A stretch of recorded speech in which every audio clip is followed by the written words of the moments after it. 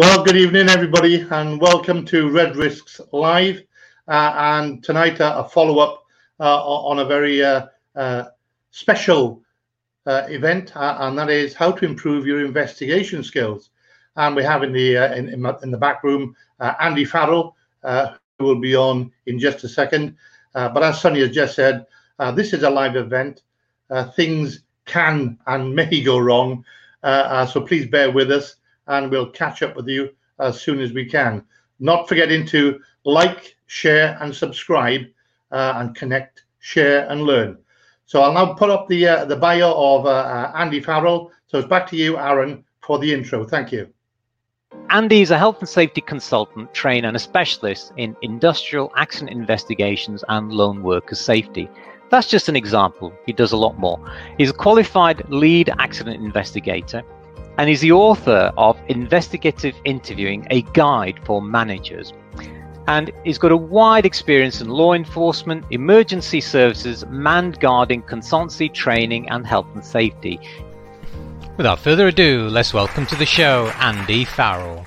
Hello, Andy, good evening to you. How are you doing? Fine, thank you. Good. Well, welcome to the show, and glad to have you back again for your second visit with us now, isn't it? It is. was on earlier on in the year. Yeah. Good. Yes, So let I mean, we have an hour of packed information, Andy, and I'm sure that the live feed will give us lots and lots of questions to try and follow up and try and answer as best as we can when they come up. I mean, let's look back just this last month. You had a fantastic article in the IOSH magazine, and it raised a few eyebrows. Some people had a few questions on it. Maybe they didn't quite understand the perspective that you was coming from, or where it was going to. But I think we can discuss that in a second. But let's not forget that when we're talking about investigation, when it comes to looking at evidence, we always follow the ABC protocol. We know accept nothing at face value, believe nothing without checking it first, and of course, check everything. And I think this mantra has been in the police force for many years, and I don't think it's done them any harm. So let's start then with, first of all, I mean, before we even get to an investigation itself, Andy, we look at starting with assessing the evidence and build up to the techniques that you adopt when carrying out the actual interview. So let's first look at assessing the evidence then, Andy. Yeah, I mean, what people have to bear in mind is that the accident scene has a story to tell you.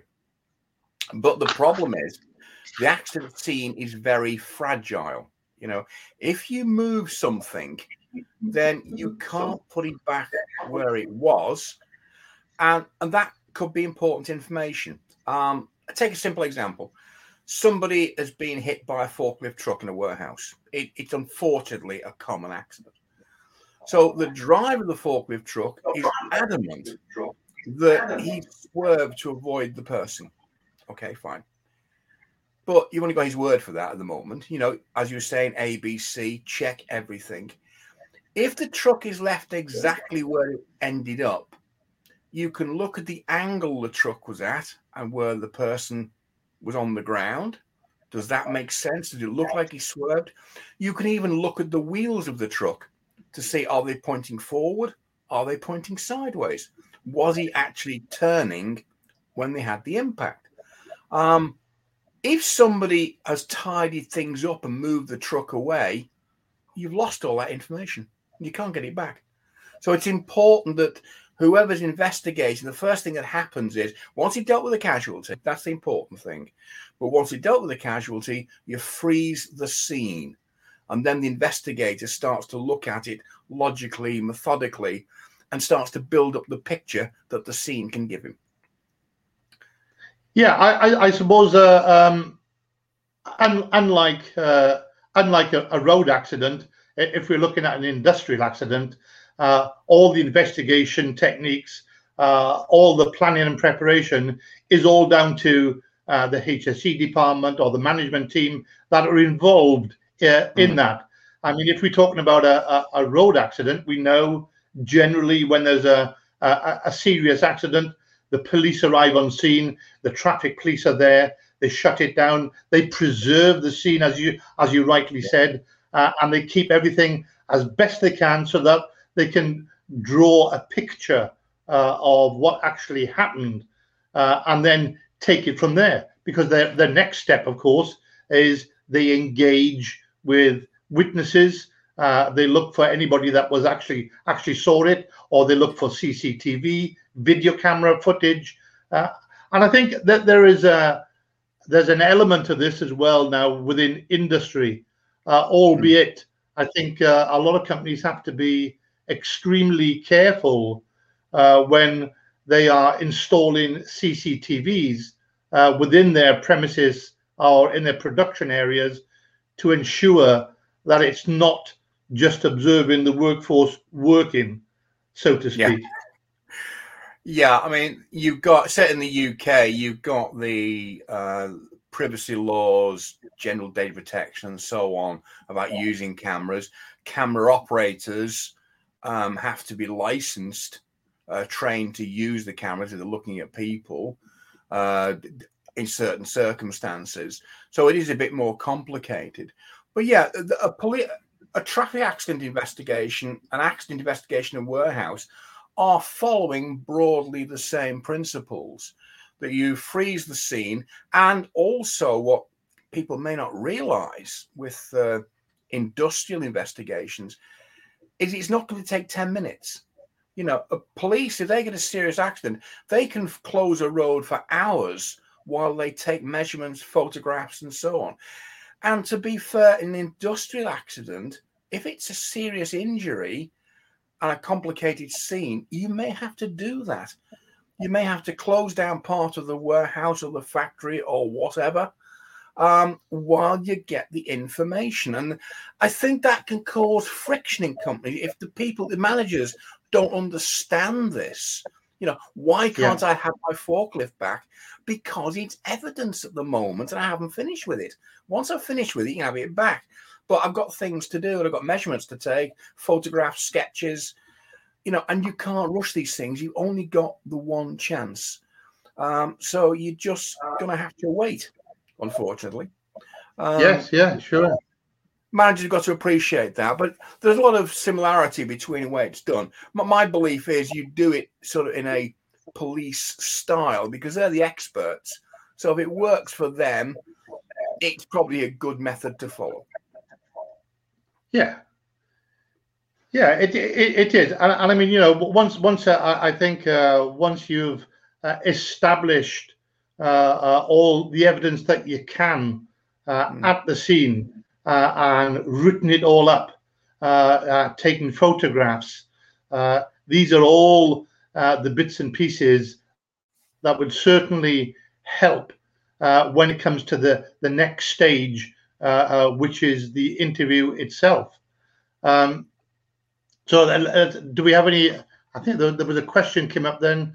I can't quite read that. I'm sorry. It says, Andy, why did your article in IOS stir up a hornet's nest?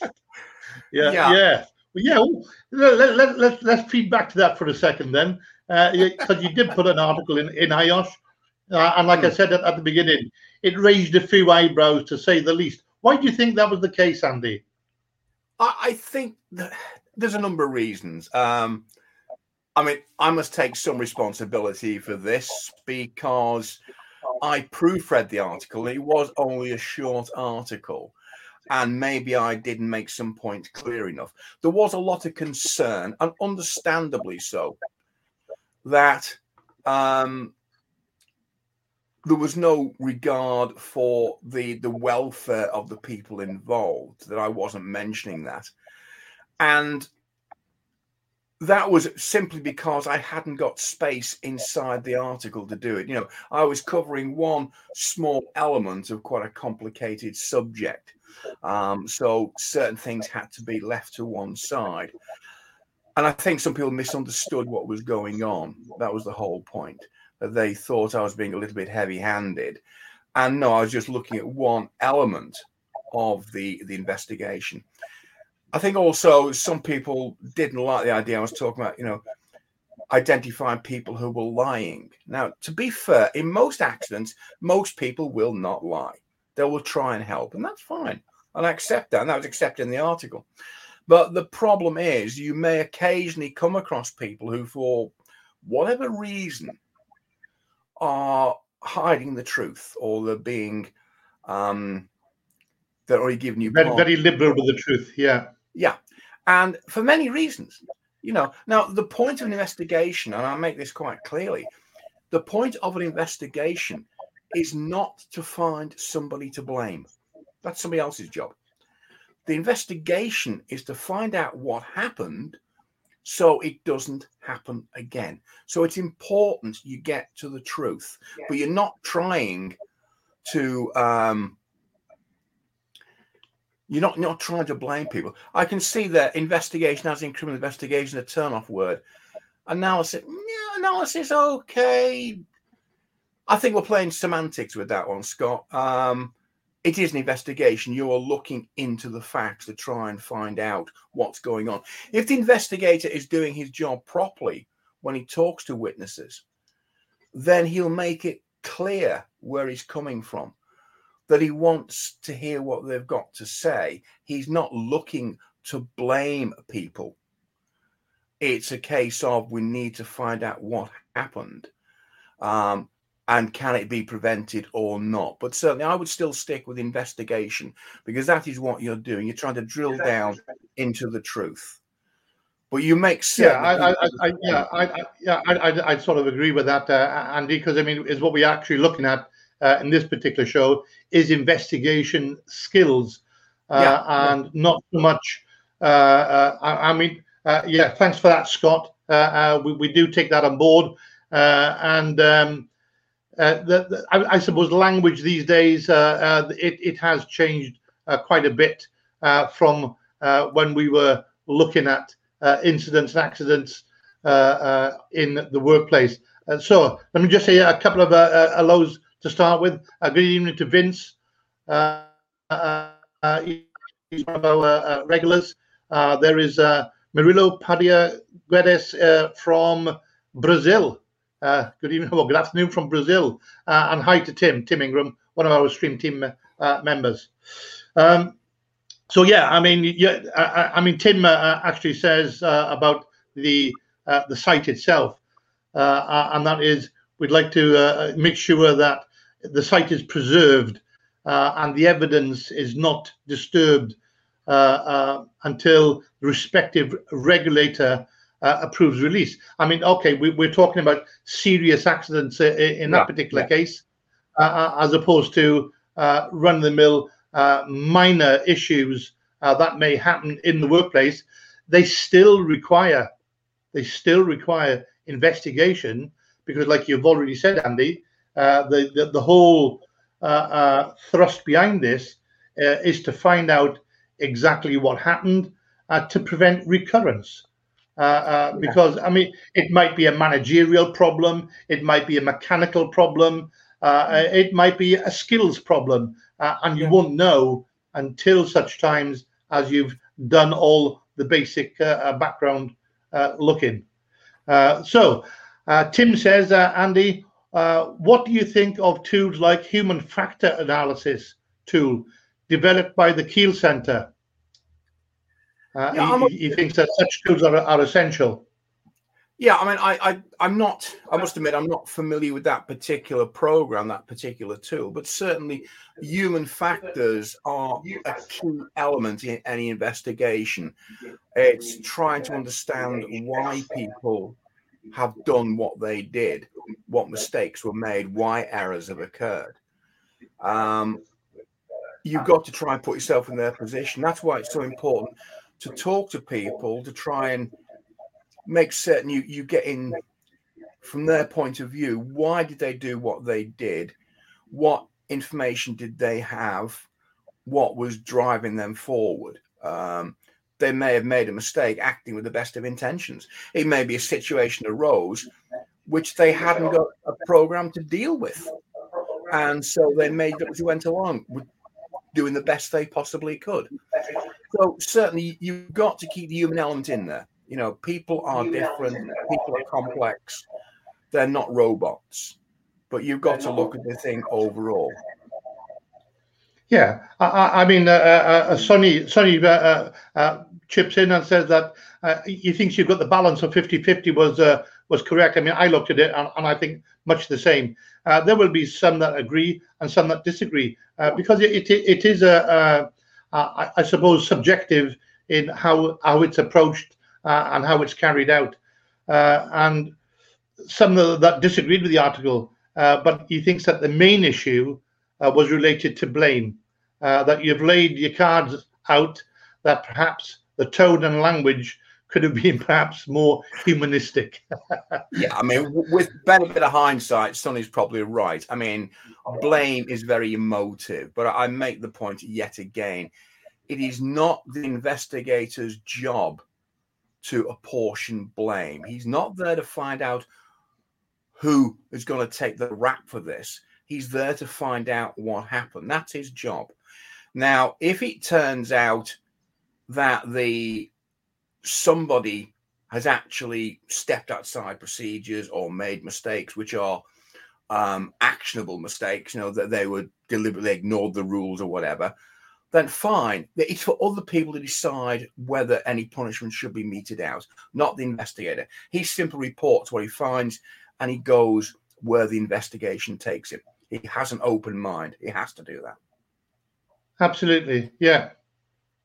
Yeah. I mean, Vince says, have you ever investigated an event where the evidence-based fact had absolutely nothing to do with the initial assumptions? I mean, I suppose a simple answer to that is one shouldn't assume that this is the conclusion. Yeah. I mean, I don't think I have. I always try and go with an open mind. If you go in with an assumption, then this is where the psychology can kick in. And I'm not a psychologist, but someone I'm interested in. You can get things like confirmation bias tripping you up.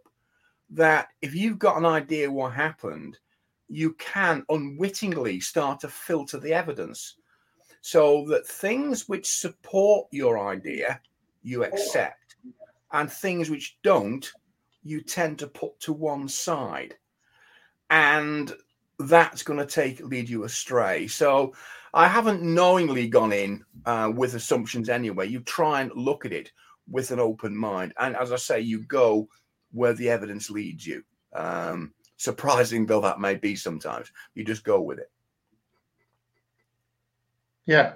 I mean, as you've already said, you know, remember that you're not looking for blame, but you're looking for facts that's going to lead to a positive conclusion, whether that is in favor of the injured party or not. I mean, the thing is, the facts should direct you to the conclusion, as you said, not an assumption. Yeah, an assumption is something which is not actually tested. It's a belief, but you've not got any evidence to support it. And that makes it, from an investigation point of view, a little bit tricky to handle, because it may well be right, but if push comes to shove, you know, if this case for some reason ends up in court, whether it's be a criminal prosecution of the HSC or a civil claim for negligence, and you've got an assumption, then the question is from the other side, well, prove it. And you can't. It's an assumption. So assumptions are very dangerous. Yeah, I think we got one here. It says assumptions can be based on initial information received, but that may change. I'm just wondering if that is Dom, our old friend Dominic Cooper, out in the States. It may well be him. He usually comes incognito. And Tim, okay, that's in replying to Scott. Yeah, okay, that's not for us then. If you're replying to Scott, so we've looked at the initial part of any incident that we come up, and we know then that we have to gather all the facts. We have to take photographs. We have to take measurements. We need to speak to witnesses, and we need to build up as big a picture as we can, and then start crunching down all the information. Because the next step is obviously the techniques that you now use for the investigation that you're actually going to carry out.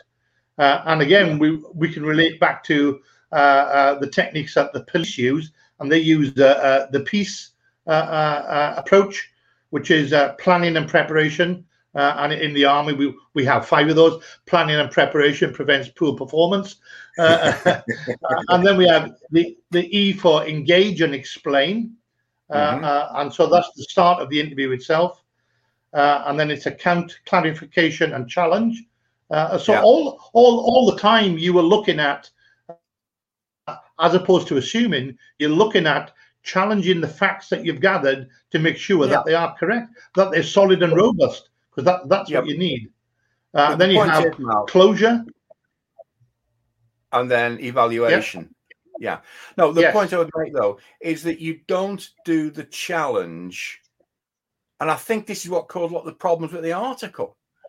People misunderstood this. But what I advocate using is the simpler version, the version that came before peace, which is conversation management. It was developed by a psychologist in the 70s, I think, who was working with the City of London Police.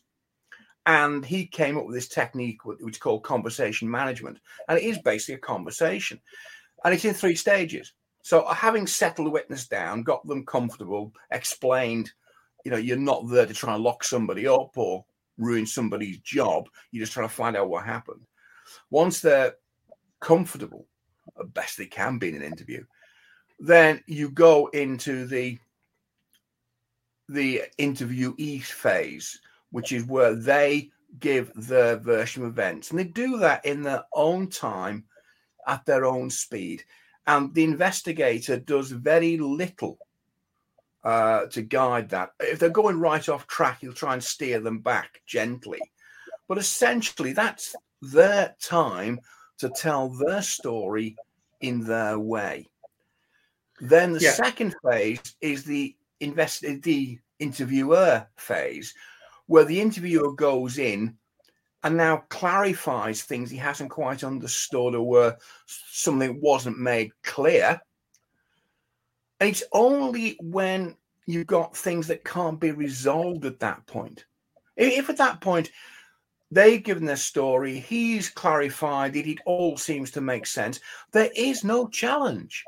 You simply say, thank you very much, and you move on to either close the interview or take a witness statement or whatever.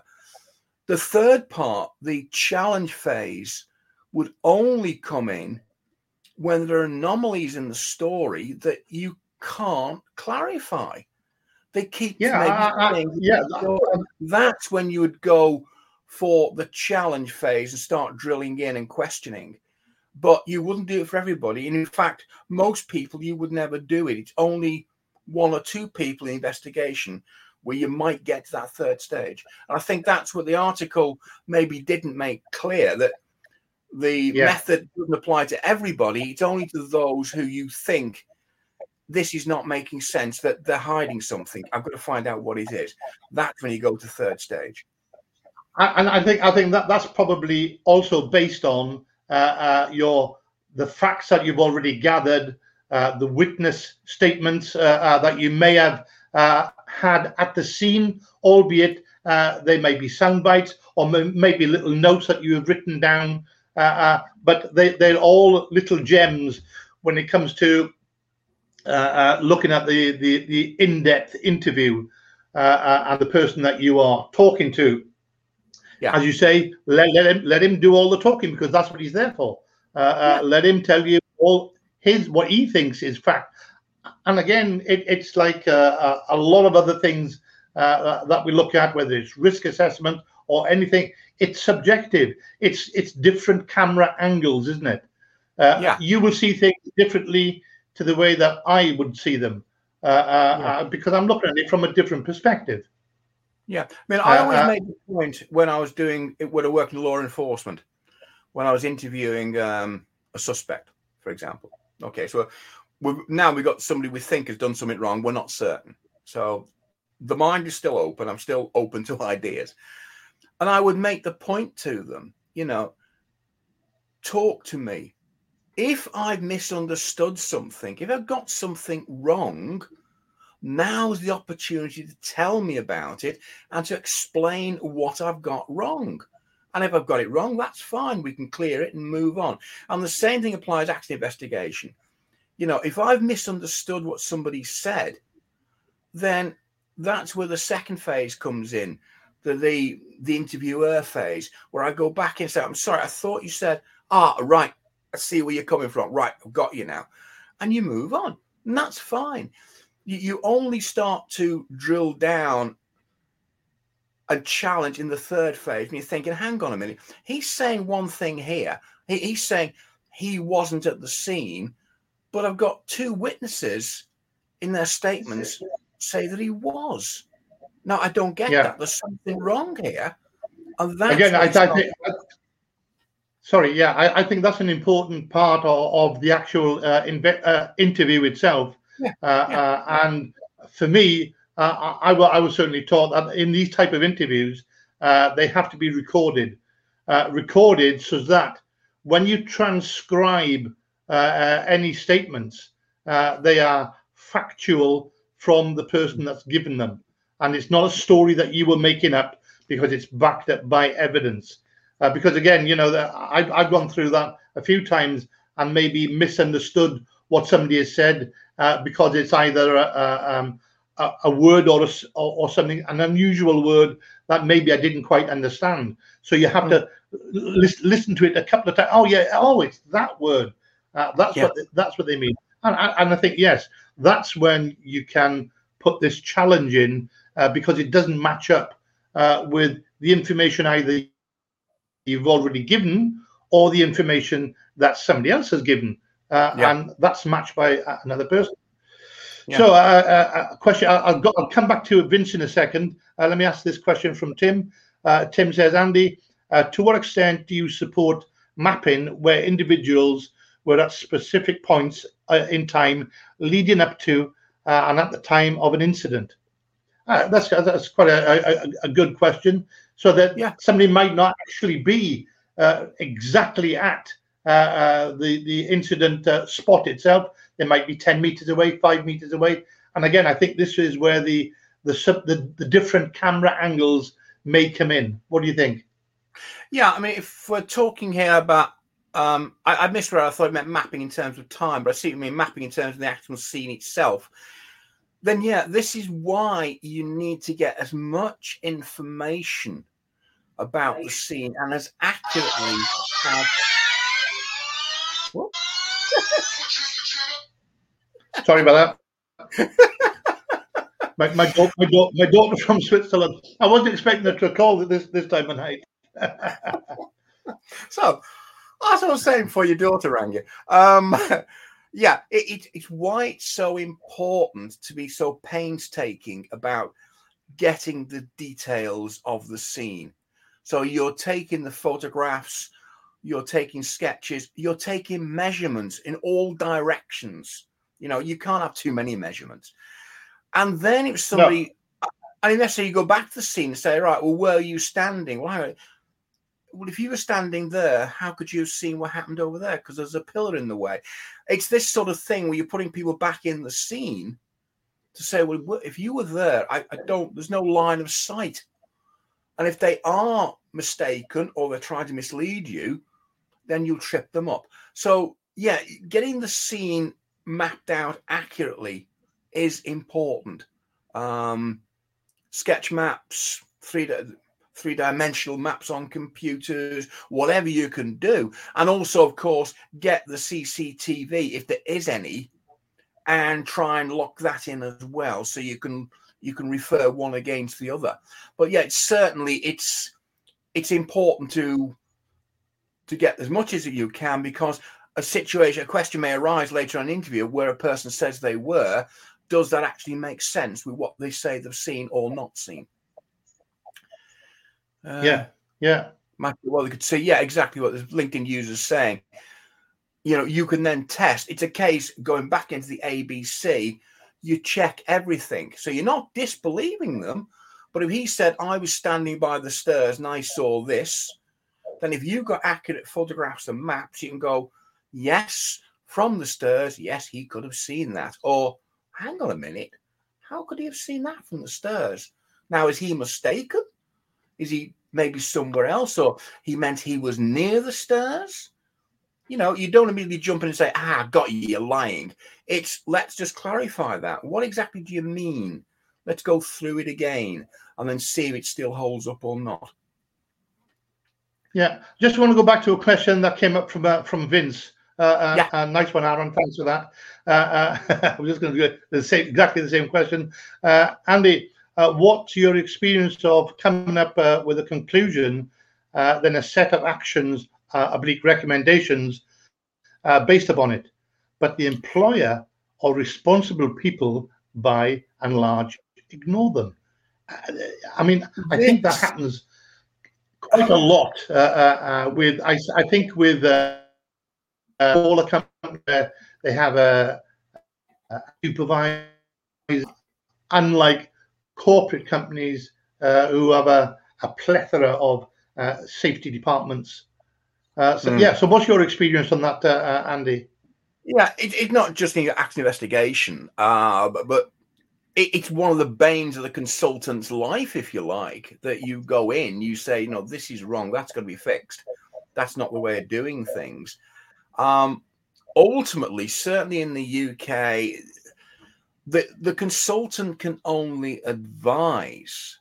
If the client wants to blithely ignore what you're telling them and do their own thing, there's not a lot you can do about it. And there will be in certain cases where I would say, look, I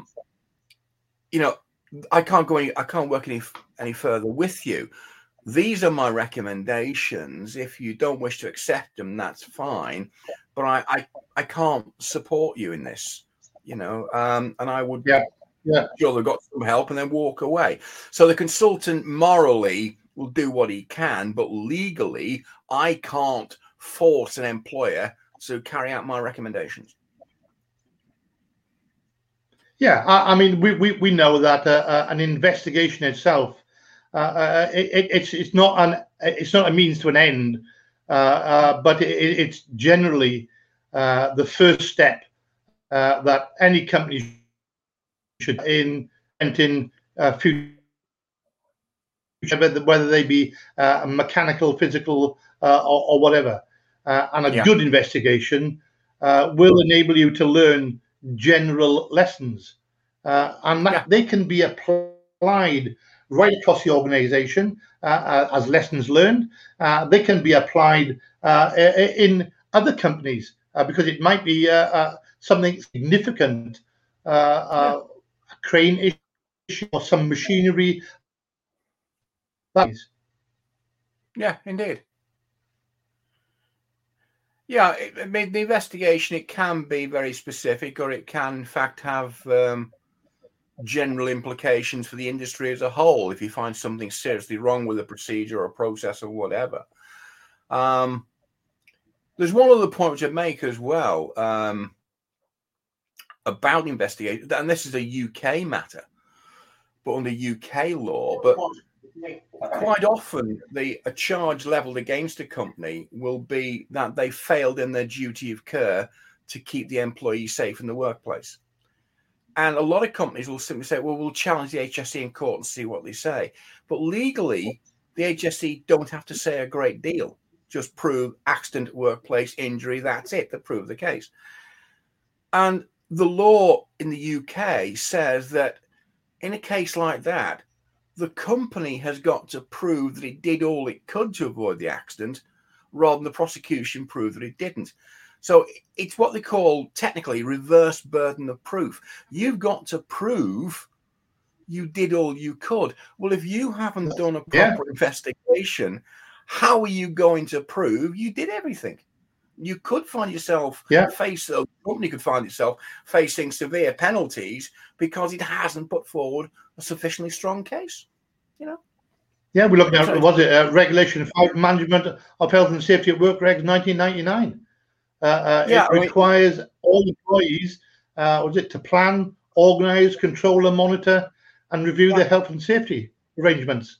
And if there is a shortfall in them, then in fact, I think that goes on to say that if there is an incident at your place of work, then there should be an automatic review of your organisation controls.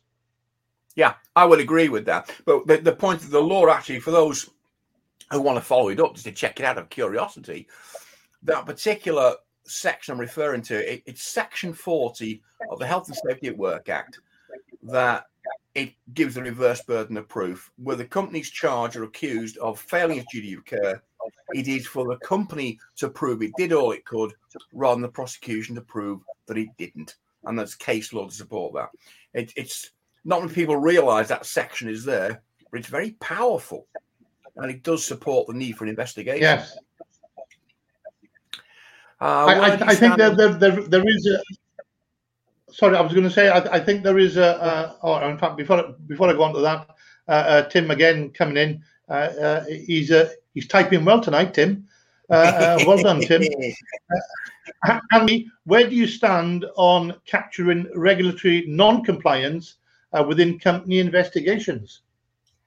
Well, again, you go. My view is you go where the evidence leads you. So, in the report, if that was the case, I would point out that there was evidence to show that a particular regulation was not being followed, and that could potentially lead to prosecution. So it's a matter of urgency for the company to sort that matter out. I bring it to their attention as a consultant, and it is a consultancy role. And so they are aware of it. It's a matter for them as to whether they want to actually become compliant or not. But at least I've done my duty by telling them in the investigation, I also found this, and this. It's now a matter for you as the company to go and sort your house out. Yeah, I mean, I suppose following on from the from Wolf report, you'll probably remember some parts of that where it says you're expected to make full disclosure of any circumstances of an accident to the injured party who are considering legal action. And like you've already said, the fact that you've thoroughly investigated any accident and you've taken remedial action, so you've actually done something as a result of something happening. So you've looked at your organisation, you've looked at your controls, and you've made significant changes to prevent further accidents. And that in itself would demonstrate to any court that your company has a positive attitude to health and safety, and you are less likely to be. You might well get a fine, but it's less likely to be significant as opposed to minor. Yeah, I mean, it is. So what's the question? Yeah, whatever start investigation. So again, from Vince, would you ever start an investigation with two simple starter questions? One, what was the plan? And two, how were you meant to keep control? Consider the accident an unplanned, uncontrolled event that causes harm or has the potential to. Plan and control. I think we did touch on that very briefly when we looked at the management of health and safety at work regs, which requires employees to plan, organize, and control and monitor. Yeah, I mean, I would start with any investigation. It's a matter of what happened, and then when you come to do the report, when you analyze what's happened, then obviously this may well come into it. What was the plan? How did you control it? Why didn't you control it? What went wrong? These would all hopefully come out in the wash in the final report to management as to your findings. Yeah, I suppose Vincent maybe try I'm not speaking. Say of what are the opening questions that you pose? What's your first one apart from "Good morning, Carol, I'm here to investigate," etc., etc. Because you've called me in. So where is your opening gambit? Basically, so tell me what happened. And that's it. You know, I'm here to investigate. I have an open mind. You tell me what happened. And we'll then take it from there. Once I realize the situation, you know, did somebody fall off the roof? Was somebody hit by a forklift truck? You know, the control side of it will come in later as to whether we're effective controls or not. We'll work that out as we go along. But the planning side is just simply tell me what happened, and we'll take it from there. Have I ever been bullied? And again, there's another good. Yeah. I think we had this question earlier on in the year when Dom Cooper was on as well. So that might have come from, or Dom certainly saying, "Yeah, I've come across that one before." So, have you ever been bullied, coerced, encouraged to come up with the right answer? Yeah, well, we want to hear not the answer that you want to give us. Yeah, no, I have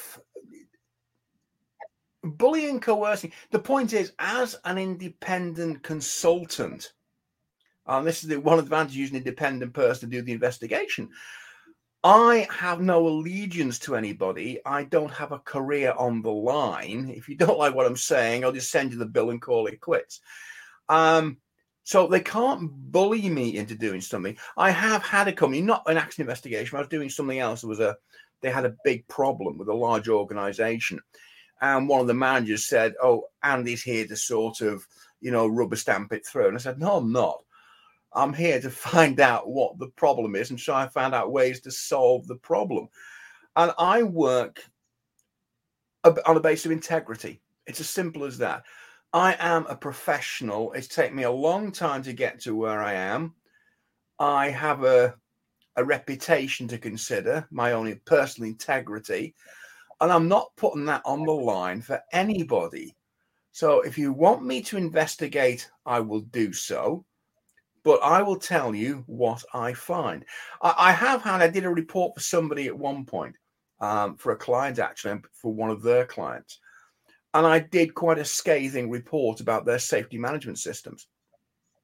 And the client came back to me and said, "You know, this is a bit brutal." I said, "Yeah, but it's honest." And I did make an amendment. When I put one particular point in bold red ink, I took the red ink out and I left it as bold, but it was still an important point and I wanted it in there, and there it goes. If they don't like it, tough, but I'm not going to ruin my integrity just to keep them happy. Sorry about that, but I don't do it. That's okay. So we have another question here from Tim. Andy, how do you engage with internal legal bods who inevitably wish to control discoverable documentation arising from investigation?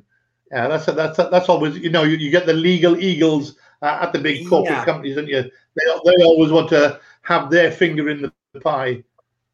I've had this situation with an accident where I was saying that there was a certain line of inquiry I wanted to follow, but I wanted them to approve it first because I wasn't saying, I'm not a lawyer and I know my limitations. So I wasn't going to do a certain thing unless I was convinced that legally I was allowed to do that. So I needed their consent to do it. And they didn't want to give me the consent. So a line of inquiry I just didn't follow. So I will bow. I may not like them, but I will bow to the legal bods because they are the lawyers. But then again, controlling discoverables, if I find it, I find it. If they say, well, we can't use that, or that's not permissible investigation, we'll have a discussion about that. I may very well put it into my report, but I'm guided by the lawyers, and if they say we can't mention this particular thing because there are legal constraints on it, and if you're not allowed to mention that, then I'll make some comment in the report about there are certain areas which I cannot discuss because of legal constraints. So I cover myself that way. But I mean, I think it's, they're doing their job, that they're coming at from their angle. And so I would accept the fact that they are lawyers. I'm not a qualified lawyer. I cannot challenge the legal opinions, but I can actually voice an opinion, a personal opinion, and we'll just talk it through. Yeah, well, I can't believe our time has flown, Andy. We're already 45 minutes into the show. It just flies by when when things are flowing away and we're enjoying ourselves. Basically, I hope everybody out there is getting some real golden gems from these techniques that Andy is kindly imparting to us, and so. Let's start winding up then and say that from Sonny, what would Andy impart as your top 5 tips on how to improve skills? Go on, give us the gold, Andy. Give us the gold. Your top 5 tips. I do wish Sonny had warned beforehand he wanted 5. Okay, let's try and think of some key points. First thing, you must go in with an open mind. And remember, the role of the investigator is to discover what happened, not to apportion blame. You're trying to prevent the accident happening again, so therefore you need the truth, but you go where the truth takes you. I think the second point is that you have to take your time. You can't rush investigation. That can be difficult where you've got the company screaming, we need the warehouse back, we need the forklift truck back, and so on. They have a choice. Certainly as an independent investigator, they are given a choice. Either we do it my way or I don't do it. I'm not going to do a half-baked investigation. Be prepared to go where the evidence leads you. It may take you places you weren't expecting. It may reveal things about the company they don't want to know, but so be it. You go along with that. That's 3. It's, again, treat people with respect is another key thing. They are people, and sometimes, they're going to be shaken up, especially a serious accident. You've got to bear that in mind. You're there not as some avenging angel. You treat people with respect, with compassion, while you try and get your job done. So you're doing a balancing act. But that's the mark of a professional, that he can actually do that he will actually balance their needs against the needs of the investigation. And I think the final golden tip, and I've seen this happen, where an experienced investigator, don't get triumphant. If you think, and I saw it happen on exercise, if you think you suddenly trip somebody up and you've caught them out and they're lying and you've got them, you start going, aha, you're lying, I've got you, because remember, they're not under arrest. And you start saying things like that, they'll grab the opportunity with both hands, tell you to stop being annoying. You don't speak to them like that. And then Leon would have a cup of tea. And they wander off and you're sitting there with egg on your face. So keep emotions under control. So Vin says, not everyone realizes charge the facts to fit the narrative. That can be perjury when it appears in court. Perjury is a serious crime, likely to bring a custodial sentence. For those involved in investigation, evidence-based fact only. And I think that's what we have talked about right from the beginning. Everything we look at is fact, not assumption. I think it is. Yeah, indeed. And if people want to start massaging the facts, even if it's what appears to be initially a small internal investigation. If that then goes to court because somebody's suing for damages because they've been injured, and that person, this person who's doing the massaging, is stupid enough to stand up in court and give an alternative version of what really happened because he wants to keep the company out of trouble, then yeah, I was pointing out there, he could find himself in a lot of hot water. You do not lie in the witness box, no matter who you're protecting. You know, you are there. If you lie on oath, it is perjury, and potentially it could be an immediate custodial sentence. It is not a game, and investigators have to appreciate that. What they're doing is deadly serious. It's not some sort of internal, oh, I've got to do this report as well. Even a small investigation could mushroom and end up in a couple of years' time in a civil court, and then explaining where they got their report from and why they said this, that, and the other. So you've got to go back to ABC, accept nothing at face value, believe nothing on checking, and check everything. Because in court, at some point, you may have to use that ABC to demonstrate what you said was what you honestly believed. Yeah. So, I mean, so if we say, and then, you know, why investigate? Why should we investigate at all? And I'll take a snapshot here of what HSE is, of how workers may find shortcuts to make their work easier or quicker, and may ignore rules. You need to be aware of that. And this is part and parcel of the investigation process. Which will identify if you have any shortcomings in your controls and in your systems, and how you can improve that. So you're identifying deficiencies in your risk control management, which would enable you to improve your management of risk in the future. And of course, like everything else, lessons learned, which will be applicable to other parts of your organization or to other organizations. Indeed. There's a lot of the incidents that occur worldwide, and we think, oh gosh, we actually do that. Let's do something about it. So you know, it's I suppose free shopping, isn't it? It's a free lesson learned. Yeah, so, I mean, the lessons should be shared. Yeah, I agree. Yeah. So if we can, well, we're running down. We've got about 8 minutes left to go. We've done extremely well. I thank everybody for their input right across the board, and thanks for all the visits that we've had. I think there was a little bit of trouble with one of the platforms, but I think we've resolved that. Well done to Aaron in the background. So let's have a look at a summary then. And again, this is a summary from investigation, which is based on a HSE summary. And give me 2 seconds. What's happened here?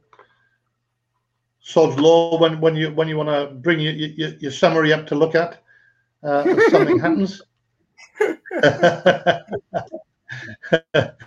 So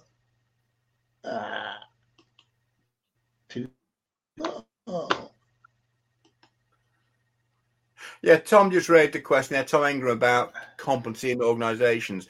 I wouldn't want to make a sweeping generalisation, but in my experience, I think a lot of organisations might struggle with a serious investigation for various reasons, but it's not as simple as it may sometimes appear. And unfortunately, things like the NEBOSH General course and so on don't really cover the topic. But that's a personal view. Yes, yeah.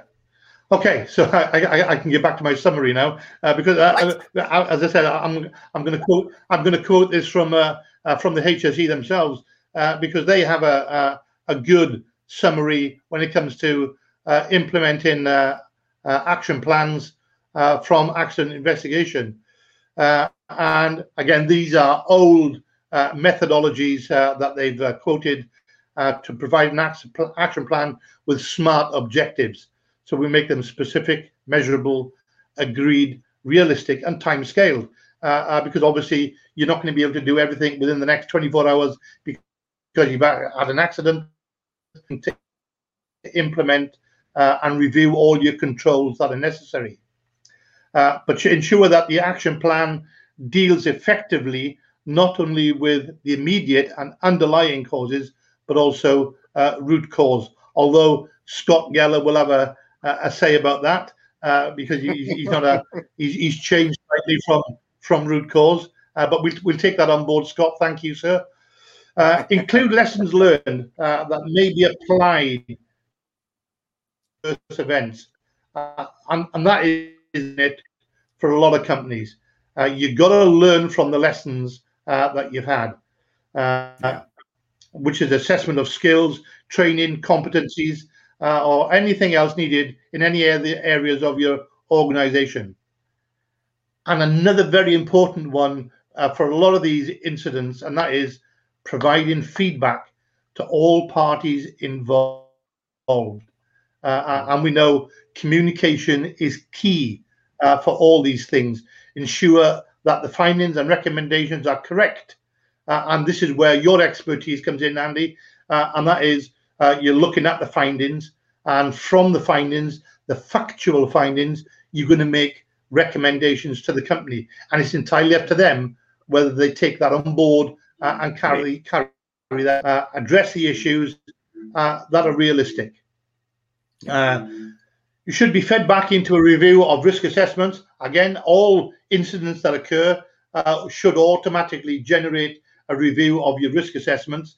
And under the approved code of practice 5, attached to the Management of Health and Safety Work Regs 1999, paragraph 3, paragraph 26 states that adverse events should be a trigger for reviewing all risk assessments, and we know that. And I'm sure that what was that Tim saying? You're right, Tim. The hour has flown by.